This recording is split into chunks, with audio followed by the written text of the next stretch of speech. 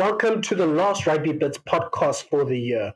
My name is Thala and I am with Shaun, and we are going to wrap up the second weekend of Heineken Champions Cup and Challenge Cup action, and then just talk through some of our best memories from the rugby world in 2022. As I've said, I'm with Shaun today, and we're just really excited to talk about some of these things, and just to wrap up the Rugby Bits podcast for the year as well. Shaun, how are you doing? Hi, mate. I'm great, and you? It's been a bit weird. Like, it's weird taking a break. Firstly, when there's rugby on, but it's going to be awesome to think about the year, and then hopefully with Christmas and New Year's, and then when are we back again for the round 3 of the Champions Cup? So we're going from Champions Cup to Champions Cup. Nice. That should be fun.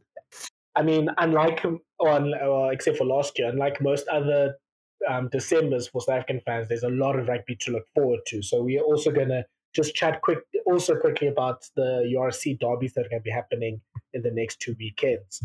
We start with our first phase, which is quite a simple one. It was just asking our loyal dirt trackers what their favorite rugby moments were for 2022. And I think I'll just go through some of the tweets and then I'll ask you, Shaun. So Rian Lowe and Belinda Glenn talked about some of the fashion that we've seen from our rugby players this year. From Makazole Mapimpi and his GQ cover. I'm not sure what to describe what he's wearing. A jacket with no shirt underneath and just a chain. I guess that's the style these days. The only way to describe it, he was dressed like MC Hammer. That was MC Hammer, like the shoulder, like almost looked like shoulder pads with like broad shoulders, and then taped down, like buttoned down and tapered down, and no shirt. That's MC Hammer stuff, surely. That is true. I think a little bit of MC Hammer. If it was a dark jacket, it could even be like Blade, I guess. From the 90s. That's obviously one of the big superhero movies of that time. And then we turn to the other GQ cover boy that we had in rugby this year, which was Antoine Dupont and his famous or infamous yellow gown. I don't know if yellow gowns have been increased in they've been increased in yellow gown purchases in France after this GQ cover, but Antoine Dupont is probably the only rugby player that can kind of make this work. Jeez. Well, listen, out of any nation that could make something bizarre like that work, it would be the French nation. But it's only fitting that a top French player does it as well, because, I mean, the French came out with their naked calendar shoots. There was a Stade Francais, I think, that did it. There's been lots of incredible stuff come out of France rugby, and that's not only the rugby side; it's all the other stuff, you know. Yeah, and I mean, we'll probably see more and more of these things coming up to the World Cup as well. And then Rian also tweeted a picture of the All Blacks. I don't even know what to call it. That shirt and pants combo from Replay. And if people follow me on Twitter, I've had a lot to say about this shirt and pants combo. It makes them look like mechanics. And Rian those tweets that also, just like in matches, RD's making the biggest effort in a losing cause in that picture, because it's RD, Sotutu, and Akira Ioane, and RD is probably the only one that can kind of make it stylish. Shaun, I don't know why the All Blacks are trying to dress like Brakpan mechanics, but yeah, it's not working for them, and that's probably one of the reasons they need to look at for their rugby going down this year. Well, if they're going to be looking for excuses, that could most certainly be in the list, but. Yeah, very interesting. Shocker, actually. Like, it's I suppose it's a great way of like, just really, it kind of puts the cherry on the top for what's happened in New Zealand rugby recently. It's like, that would never normally happen. Like, no one would ever make such a bad error that would come out or be a thing. And it just shows, you know, I'm totally reading too deep into it, but it just shows how like things have just gone haywire, you know. Like someone's like, oh, let's do this as well. What? I suppose I suppose they're getting everything out the way in one sort of thing, one season. Just get it all Yeah, out, done and dusted, clean it up, realize it was a mistake, I and you can look back at that as the worst year ever, as opposed to having a bad year, then the following year do bad clothes or some cuck like that, you know? Yeah, I think what's actually frustrating is that usually New Zealand would, even like with like formal engagements, like those team dinners that teams have like after matches. They usually wore like an all black blazer, a suit, look quite smart. But now they're wearing this replay rubbish, and I don't know if replay is like the Mr. Price of New Zealand or what the brand situation there is, but yeah, it's just not a good look for them, unfortunately. And yeah, I think once as it seems to be with any team, the Netflix or the Amazon documentary comes out about the Ian Foster era, they'll probably talk about this as well. This will definitely, it'll probably have its own little segment altogether. Then I think a very good memory brought up by Martin Prinsloo, a very loyal dirt tracker, is that test in the test against the All Blacks in Bombela. And yeah, I think Yes. that was probably, in terms of atmosphere for test matches in South Africa this year, that was probably the best. Slight second, I think, would be the Loftus test, the first test against Wales. At least those first 5-10 minutes and before the match and anticipation for our first test match since South Africa won the Rugby World Cup in 2019. It was epic. Yeah. Really, yeah, it was good. There were some incredible replies in there, but it was great just hitting a little bit down memory lane. Um, my one is a bit of an left field one. I was trying to rack my brain. I've been so busy with work. I was trying to rack my brain with what to think of, and the one thing that I did think about that I did find relatively amusing and was quite cool. Remember when Quade Cooper, like he was with the Wallabies, and then I can't remember if it was this year, but then he was in the US, and he was like, "Oh, is his Japanese contract going to be cancelled, or is he out of it, or whatever?" But he was in the US. He was training with the Giltinis, and then he was training with someone else. And all of a sudden, like all the news was coming out that he's moving to the MLR and everything. In the meantime, he's just like leveraging a few relationships and taking a holiday in the US, and he's going to go train with a bunch of pros. So I mean, that's pretty epic levels of awesomeness if you can just cruise in still as a player and just go and train with other guys. I know other teams do it. Like we've had a couple of guys train with the Stormers when they've been down on holiday. But yeah, that was pretty cool. Yeah, I think it's that increasing. I don't know what you want to call it, like Little Australia that's happening there at LA is becoming a bit of a problem actually for the United States. Like Well, it so seems like much of your a turn. problem they've been them. They're out. That's also That true. that was that's yeah, ain't happening no more. Yeah, they've just decided. Look, we can't have Ghetto and Ashley Cooper and all their friends coming over from Australia. I think my memory is kind of linked to the gift that we shared for the tweet there, and it's all the Springbok adverts that have happened this year. So I don't know if it's because the Boxer World Champions, or maybe they're especially marketable this season than they would be in previous seasons. But yeah, I've really loved some of the adverts that have been happening on South African television for the Springboks. The Thirsty ad where they're all playing the orchestra and Mapimpi has the cymbals there, Mukanyo has That's the his best. violin. I think that my favorite one is the Fafterclack budget insurance ad where he's No, just I walking hate that around in one. his speedo and crashing the car and whatever. I think it's probably the most well done of the whole Fafterclack speedo, like I don't know, craze or Yeah, whatever you want yeah. to call it. So But they I brought think it it back was really though. funny. Yeah. Yeah, they brought it back. That was a 2019 World Cup moment, and they've brought it back. And Mm. I tell you, one advert that I thoroughly enjoy is that. Now, see, now some marketers going to be upset with me because I can't even remember the brand, but it probably was Vodacom. It was when the data went down when the guy's streaming the game and they're jumping in the lineout, and then Yeah. he starts buffering and everyone has to hold their pose. that was that for me was one of the best. Like that was so well done. Like the props are busy holding up Ibn or something, and you can see the shakes. The Elvis is starting to come in because the body can't handle it anymore. Really enjoyed it.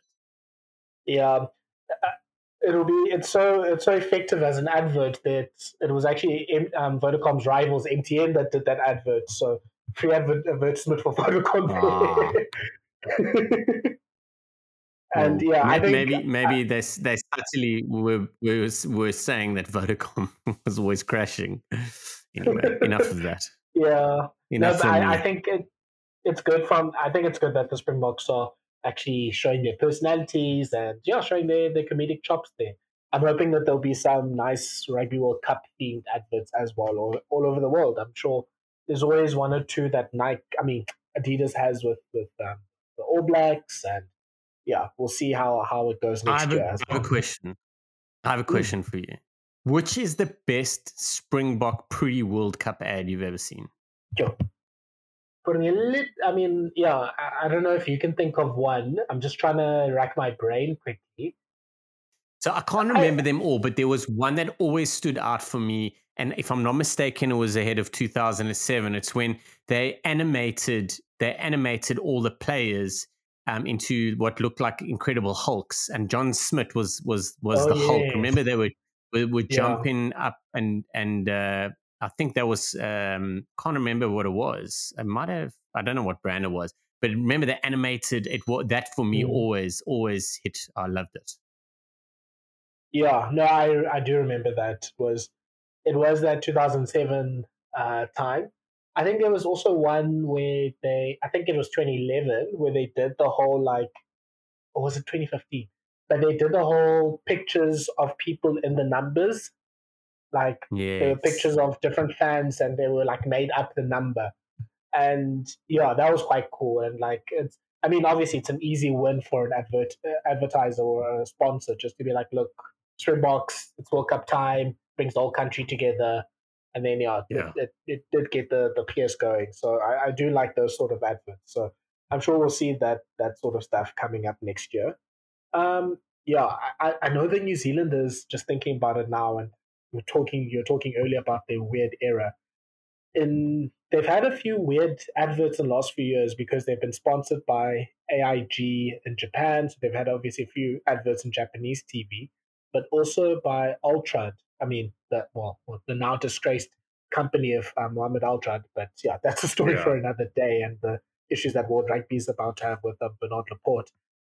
But yeah, I don't know, they just do these adverts where they just doing like random things. And I guess, yeah, I don't know. Maybe The- that's part of the point of like just this has been a weird era for them. Could probably write a But yeah, book on the last year alone. yeah, let's go and yeah, how Ian Foster is one of the surviving coaches, even though two coaches have been fired. But yeah, let's go on to some Champions Cup rugby. So we're going to focus mostly on the South African Champions Cup teams. Um, just a very quick going through the results. Sharks won 19 points to 16 against Bordeaux. In Bordeaux, Leinster thrashed Gloucester by 50 points. Edinburgh getting the win over Castres by 31 points to 20. Exeter also beat the Bulls by 30 points. Saracens in an entertaining game beat Lyon away from home. Leicester Tigers got their first win against Clermont in the competition. Stormers beat London Irish 34 points to 14.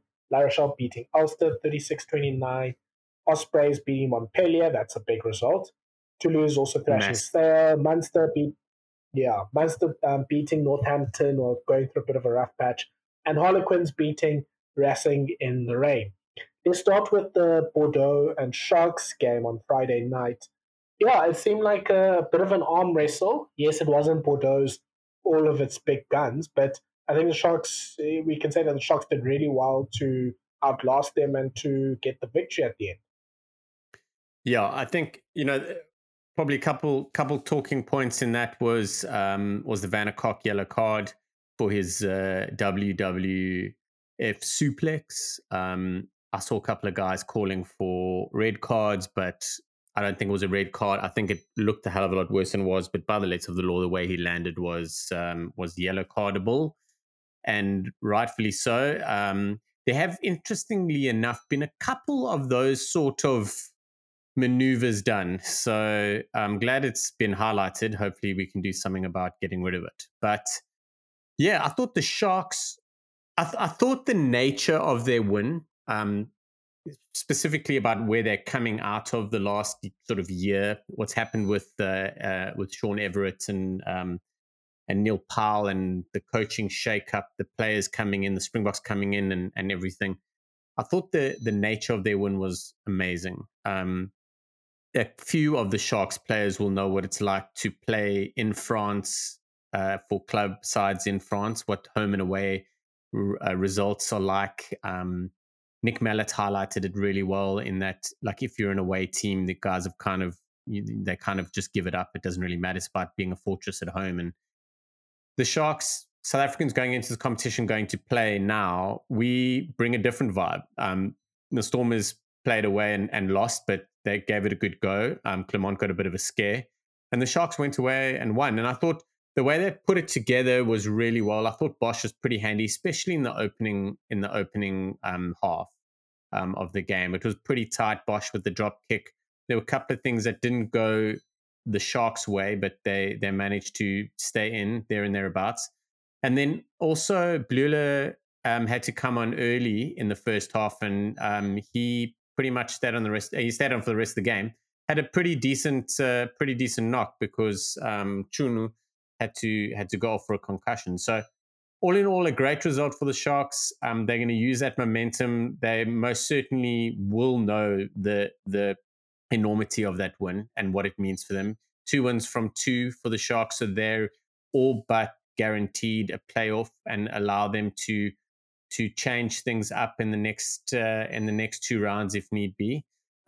Just a quick shout to Madosh Tambwe. I thought he had a flippin' outstanding game. He was flippin' busy, always in and there and thereabouts trying to create something. But the Sharks did well enough to nullify his attack and most of the Bordeaux's attack, and defended relatively well and bagged a vital win. Yeah, I think it's a good it's a good start to the Neil Powell era. Just getting those 2 wins, putting themselves in a place where they probably are qualifying now for the last 16, and yeah, a good opportunity for them to also get a home knockout game as well. And yeah, I think it's also good. We can see how the big players are stepping up in the teams. The likes of Vincent Chutuka are playing really well.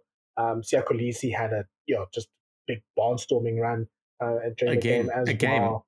Look, Yeah, and look, Kanya's back. Look, Kanya's and back. yeah, the best player in the world is also being added to a team, makes it also just amazing right now. So I think those big players are making such a big impact in the team, and they're just bringing a bit of structure and solidity. The big question must be though, Sean. I mean, they'll probably a lot of those players will probably be rested for now these URC derbies now at the end of the year, and of course we know that they're going to be forced to rest in February for the other URC derbies. Can the Sharks keep up the momentum once the Itzebets and the Colises are not in the team? I tell you, it's an interesting time ahead because just there's so many different things happening in South African rugby. Like the Sharks are going for the top down approach by really performing well with the Springboks in the side, and they're hoping that'll filter down. The Stormers have gone for the bottom up approach over the last 2 years, where they've named they've done things in teamwork and built everything up. The Bulls have a very interesting approach in that they're just basically flooding and having a massive squad. So they have 2 teams. yeah, and that's a plan that we are like. People are having a go at Jake White, and I know Jake White's quite outspoken, but we're going to see what Jake White's creating now. We'll see next year. I think it'll be that soon already, where he's going to create teams that are going to sort of be able to play, and he's going to be doing this probably next year and the year after. But there's just going to be new guys coming through, and he's going to start a little bit of a conveyor belt. But the Supersport really highlighted a few very important things, and it was around the Springboks having to be rested and stuff like that. And how do you balance that? How do the Stormers and the Sharks balance it? Because it's very clear Jake White's balancing it at the moment, and the Stormers and Sharks are going to have to balance things later. And one can only hope that they have planned for it. or what they're doing is the idea is just go hard as fast as possible, and then just hope that we hang on at the end. Where the Bulls are looking for a little bit more longevity, it looks like they're looking like they're going to strategically play guys when it matters. Jack White says that they're not going to win the Heineken Cup and all that sort of stuff. He's totally after that trophy. He's 100% after that. This whole idea that he just wants to be competitive and it's going to be a place for him only to blood players. Firstly, I'd hate that the Champions Cup to be that, and it's currently becoming that for Gloucester and Bulls at the moment. But he's totally going to have an eye to challenge things. He will have picked. He's saving his guys for the round of 16. But as everyone has rightfully said, you've got to just perform in the URC, and you need to be guaranteed into the Champions Cup, and you'll get the monies involved for that. And if you win it, you'll get more. So we are in for some interesting times. We have so many derbies. We have had so many derbies, and we have a lot going on. But I think South Africans as a whole, our derbies aren't that important. I think collectively, URC winning is better. So when we're taking points off each other, there's a little bit in it. We're competing for Springbok spots and stuff, but it's not going to be like a derby like the Interpros in Ireland and Independence Day in Wales when they play all the games in one venue and have it on one day and stuff like that. So it's we're in for some interesting times, but we have a very, very clear view into three different ways of looking at the competitions, both of them, the URC and the Champions Cup, and how to use players. So it's going to be fun to see what happens. Yeah, indeed. And I think we can actually move that conversation out to the Bulls. And as Shaun has just discussed, the Bulls having their strategy of um, playing almost two different teams for the Champions Cup at the moment and the URC. They've managed to, obviously, they won last week against Leon, and they lost now to Exeter. Winning at Sandy Park is probably a tough assignment for any team, even with their first choice team playing. But yeah, obviously close to impossible with some of the youngsters that the Bulls played. And Shaun, I think it's quite obvious that Exeter was obviously the better team, and they just, there's just there's definitely a difference in quality between the two teams on Saturday. But let's focus on the youngsters at the Bulls. I mean, there's quite a few that played the last 2 weeks and probably impressed some people that aren't so familiar with them. I don't know if you have one that you want to pick out, but at least from my side, Miller Ace, the flank, yeah, he looks like a nice, robust type of flank that, obviously we've lost Marcel Coetzee recently going to Japan for the season. I think, South Africa will always produce this type of flanker the whole time that's like just about 1.9 meters tall and 110 kilograms and can just, run through brick walls. And Miller Ace just seems to be part of that tradition as well. So I like him. And yeah, I think he didn't have a lot of chances in the game, but Sbongile Novuka at the wing also looks like a good talent that can finish well. I mean, he's come up through like the Varsity Shield competition playing for UKZN, and he's really impressing at this level, which is, I think, just in a greater context, it's a good story, and hopefully something that can inspire even the players at Varsity Shield level that you can play for, the URC teams at some stage. Yeah, he's great. I didn't know he was at UKZN, so that's pretty awesome, and he's cooking. That's the one thing though is Jake White. Like he's got a very, very good eye for talent. I mean, every coach probably has that one player that they've pulled out of nowhere and made a star, and also had that one player that they've overlooked and has become a star elsewhere. I think that's just the nature of when you're coaching when you have personalities. It's just the way it is. But Jake White, more often than not, gets really, really gets a lot out of his players, and they took a beating at Sandy Park. There's no doubt about it. The scoreline represents how the game went. But he's bringing players in there that once you start putting them in, if there's an injury somewhere, let's say the Bulls are playing in the semi-final of the Champions Cup or the URC or whatever, and you have an injury on the wing and you bring in Novuka, if you have an injury at 9, you bring in Van der Linde, if you have an injury in the Lucy's and you bring in Ace, you're not really going to be worried about it. Like he's building a squad, and he's building a squad the same way that everyone was hating the way the Springboks were building. They're like, oh, we're just handing out caps, we're doing this and that, and why aren't we playing so and so? The Springboks are reaping the rewards at the moment. The Bulls, when you go through that side, like the players, every one of those players in the match day 23 from the round 1 and round 2 have added a bit of value somewhere along the line in the last 2 games. And there's a lot of youngsters there. There are a lot of guys coming back. There's like someone like Van Rooyen. I mean, he was at the Lions for a while, and he just seemed to be like a professional rugby player that was just going through the motions. But he's putting his hand up. He's doing a bloody good job at the moment for the Bulls. So there's a lot going on there, and it's exciting. Yeah, I wouldn't mind having this front row. So that's Van Rooyen, Smith, and Bismarck du Plessis as like almost like a bench front row that comes on in the second half of like our big either URC or Champions Cup games in the future. So, I mean, that's a lot of experience and still a lot of quality. And it's a point of weakness, the Bulls front row, unfortunately. So it is, I think, a good option to bring them on to show up the pack at the end of a game, and yeah, that they can show their ability and their talent that they still have. Um, Two quick things. Bismarck du Plessis had a really interesting interview at the Guardian with the Guardian before this game this week, just talking about his perspective on life and rugby, and obviously losing his nephew with Yanni du Plessis' child passing earlier this year. And yeah, he's looking to forward to coaching. He might be a coach at the Bulls after this season as well. So that's very interesting and very scary for those young men that are going to be coached by Bismarck. And then, Shaun, just quickly, I want to hear what your thoughts on Wandi Simelane at fullback. I was skeptical, but I think it's kind of starting to come together. I mean, some of the attacking stuff is great, and you can see obviously his ability in space. And yeah, there's still some way to go, but it's starting to maybe make sense. And yeah, Jake obviously is a person that has an eye for these things of seeing a player play in one position and converting him to another position. Yeah. I don't think anyone has ever, even since school days when I watched him play, has ever doubted his attacking ability.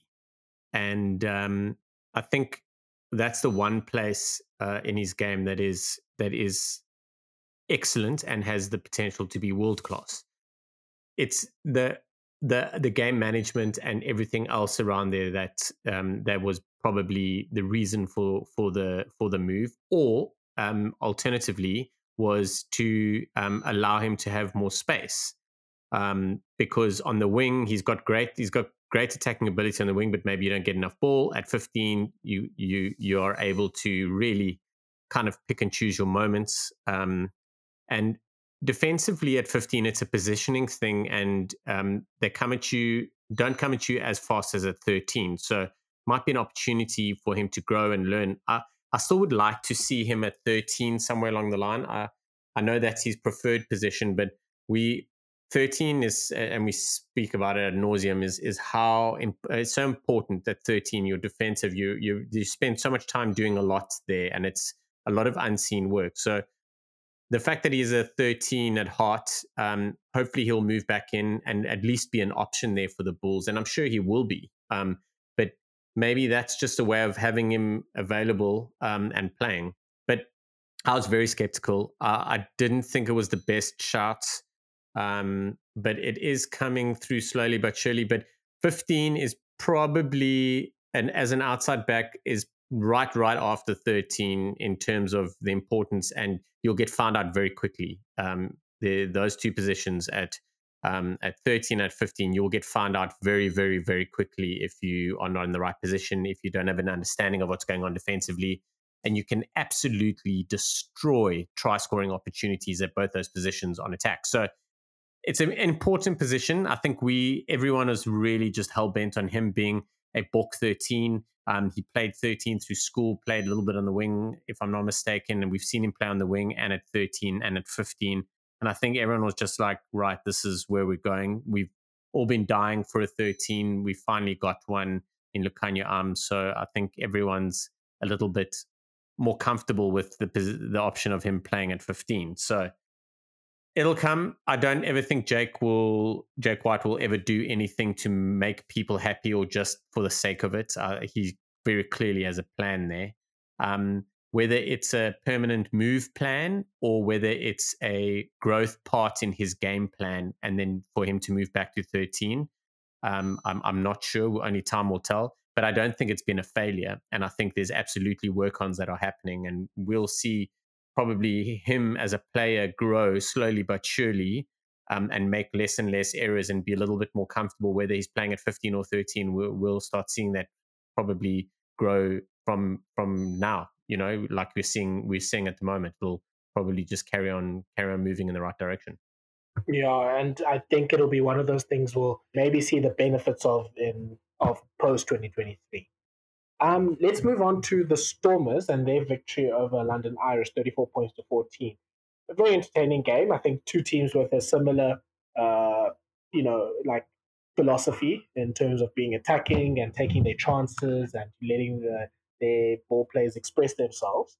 And yeah, just a great, first of all, just a fantastic match from Hachiva Daimani. I think, we've seen, he's been such a different player in this year since he came to the Stormers, and it's just been a utilization of his talents and, not, being in a team that's winning, and we're just seeing him at his best right now. Like, and the way that he took that try in the first half, or sorry, in the second half, from that Leland us up and under was just amazing. You know, Sean, I think Daimani's, like he's such a dynamite player almost for the Stormers because he has that ability to become that almost like an extra backline player. I think that's been said about him a lot, but he just has a game breaking ability, and he's also married that up with a graft that is able to do the dog work in defense or in rucks in order to get their team those big wins. He's a talent. Like he is an incredible player. He's highly skillful, and he's quick. We can all see it, but his rugby IQ is up there, and his skills are up there, and everything else is up there. He's a great option, and I really hope he gets capped. I really, really do. I think he is that good. However, he's really, really, really, really good in a loose trio, or in a space where you could play a loose trio where South Africans, in the words of Cooks, is you kick a tree and about 3 loose forwards will fall out. So it's really hard for him. I'd love to see him get higher honors and take it further, because he has been cooking. He has been one of the guys that has been the glue in the spring in the Stormers pack for a while. He's constantly performing. He wows. The thing about him though is he wows you every week with something. Something happens and he wows you. He can play at 8. He can play on the side of the scrum. It doesn't really matter.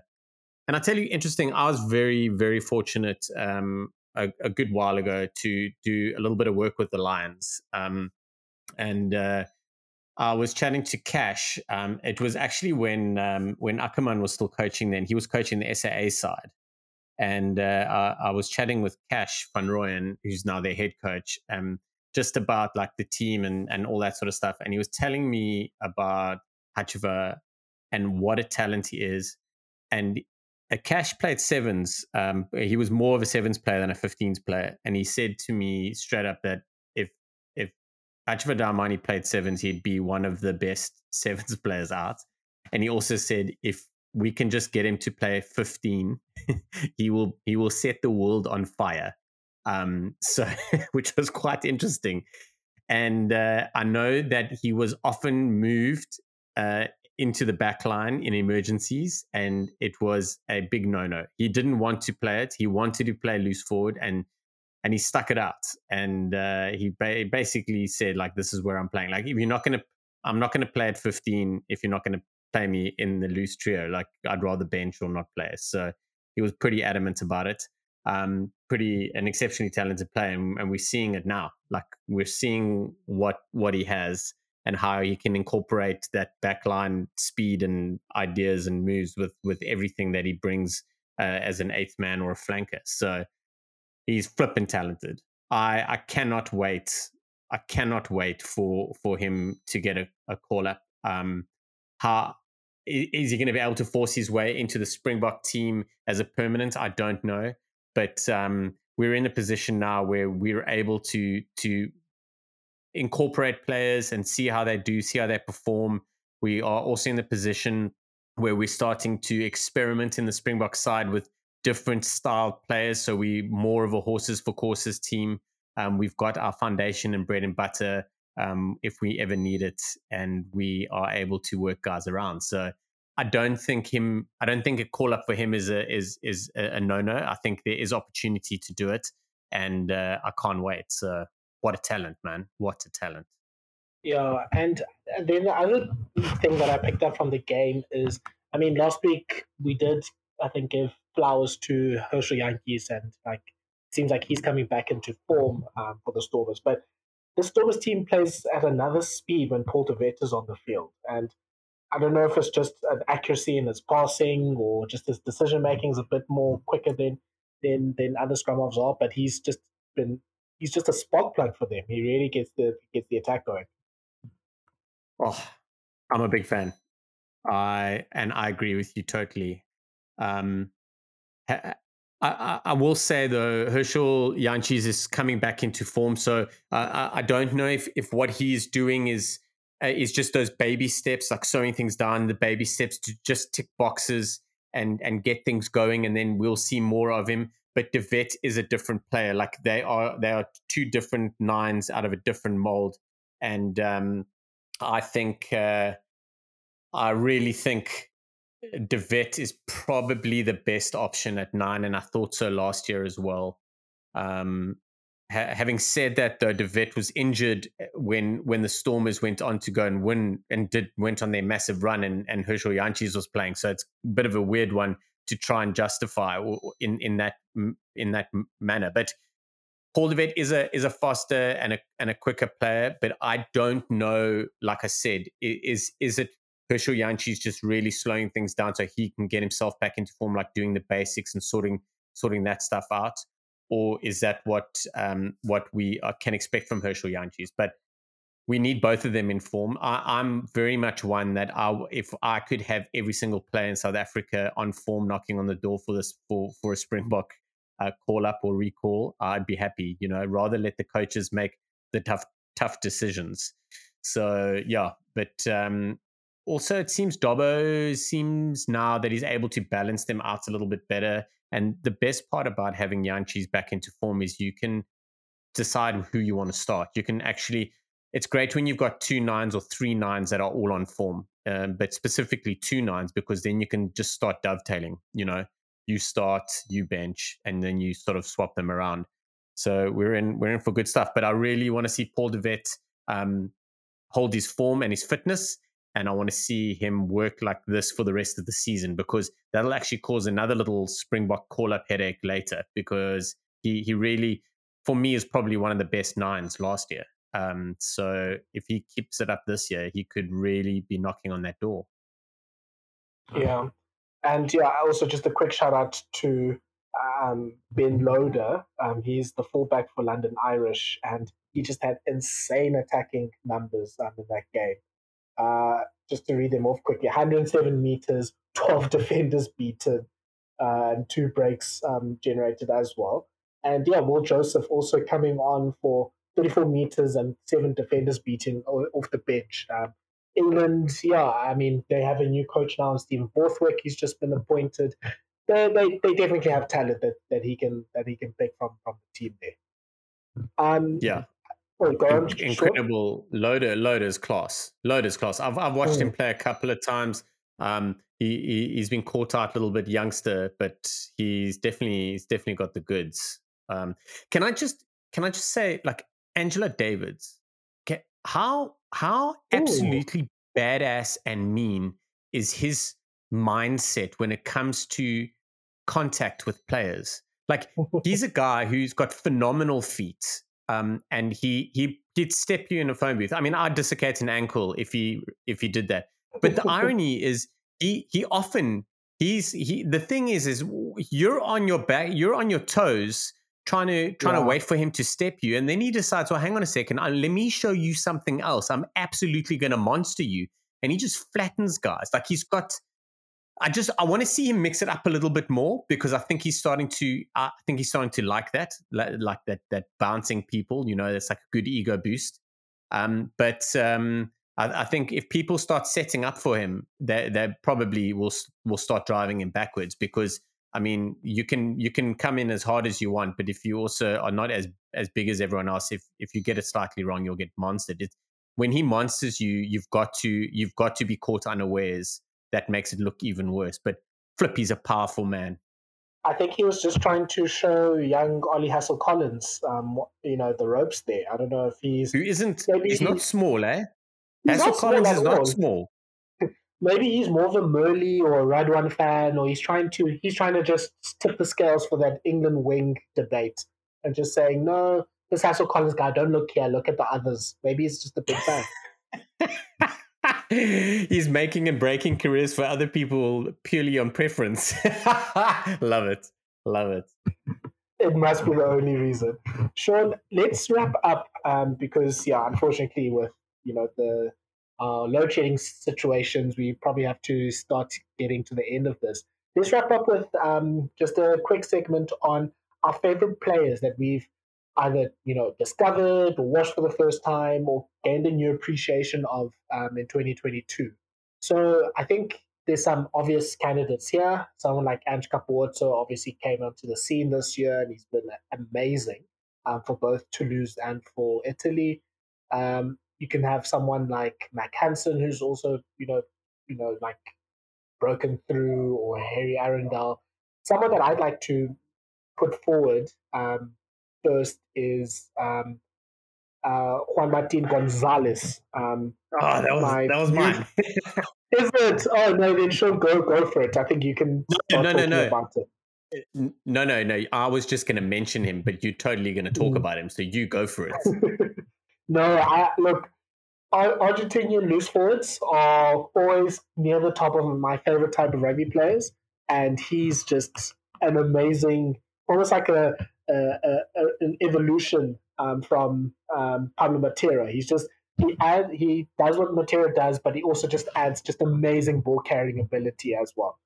He's just tireless. His support lines are amazing. He's everywhere, during on the field during a rugby game. And we saw what he did to poor Veli LaRue and his ankles in that test in Durban. Like, his ability and space is just crazy. And like, flankers are now hanging out on the wing, and attacking plays, and are able to go one on one with opponents' wings. And yeah, he's dangerous over there. And he's just one of those players that can almost multiply himself at any moment and be the first one making a tackle, and also be the player supporting for a counter attack as well. So he's just amazing, and I'm looking forward to seeing a lot more of him.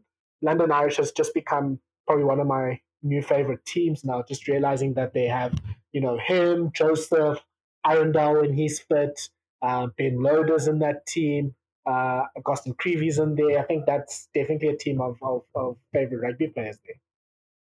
Yeah.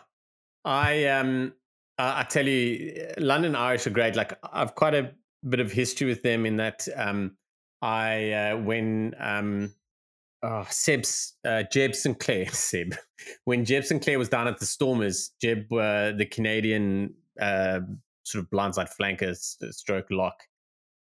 He spent a lot of time. He came from the Exiles and he went back. He spent a lot of time there. So I watched them quite a bit during that time. They yo-yoed a bit in the Premiership. They've had a couple of really awesome guys. A lot of guys have started their careers there and moved on.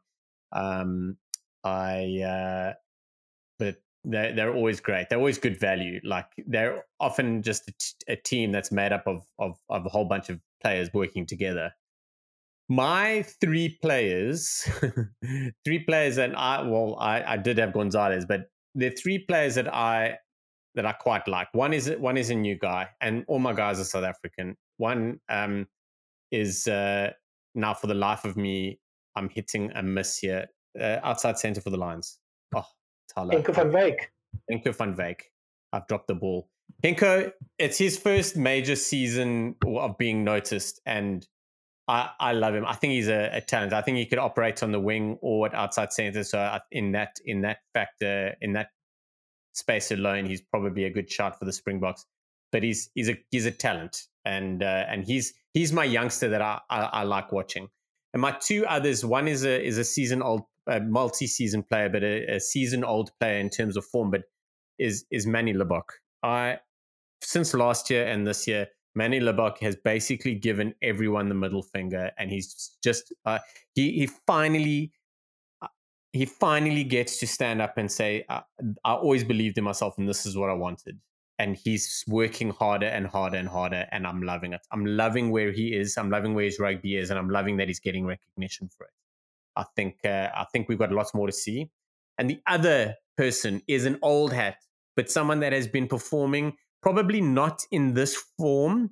I think it's in his best form of his life. I think he probably wasn't in this form in 2019. I think this is the best form of his life. Someone's been there and thereabouts, but probably not getting the love he deserves. But Frans Malherbe, I'm loving watching him, loving it.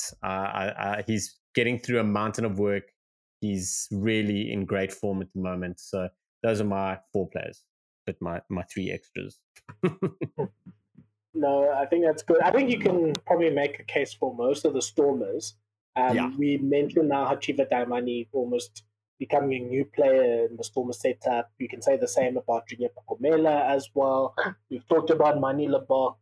There's almost been, I don't know if it's a new player in Damien Willemse, but obviously he's improved a ton in the last season or so. Another one that I'm also starting to warm towards, even though at the start I was skeptical at the start, is Dion Ferry and just his ability. He's becoming almost annoyingly because I didn't think this would be the case, but he's just a game changer, and he's able to do those. He's able to just impact the game and to make those turnovers and to not give away penalties, because he was a bit more of a penalty generating merchant when he was in the Stormers for the first time, but now he's really refined that game a lot as well. And then internationally, a few other players I just want to mention was Nick Tompkins. I think he's had probably his best season in international rugby this season. He was great for Wales in the Six Nations and in the tour. He's just been brilliant for Saracens, and he stood out in that team. I know he's definitely a rugby bit's favorite and someone that we talk about a lot here. And then another one that I think has probably gone a little bit under the radar, but I think he's done really well and just changed his game a little bit is Scott Barrett for the All Blacks. I think his Great job. ability to play six is a big game changer, but a subtle game changer for the All Blacks, that they also have that bigger six that can play against the Peter Steffs and the Courtney Laws and those sort of players and play well against them. So I'm looking forward to seeing how he does 2023 as well. Josh van der Flier. That's a great shout. He's someone that deserves a shout, because he really, like, in the last 3 seasons, I've just seen him just elevate his game each year. And at some points, there were periods of 5, 6, 7 games where he just got better and better each game. He basically looked at Siya Kolisi and said, I want to do what that guy does, and just grew his game week on week on week.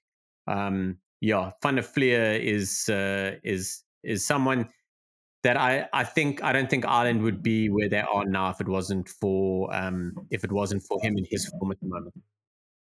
Can I just tell you, I'm just on my Twitter now, November 14, 2021, this random Twitter account called at @ThalamSutra77 tweets, Chris Kluter better than Josh van der Flier. So, yeah. I'm a big fan of Chris Clutty.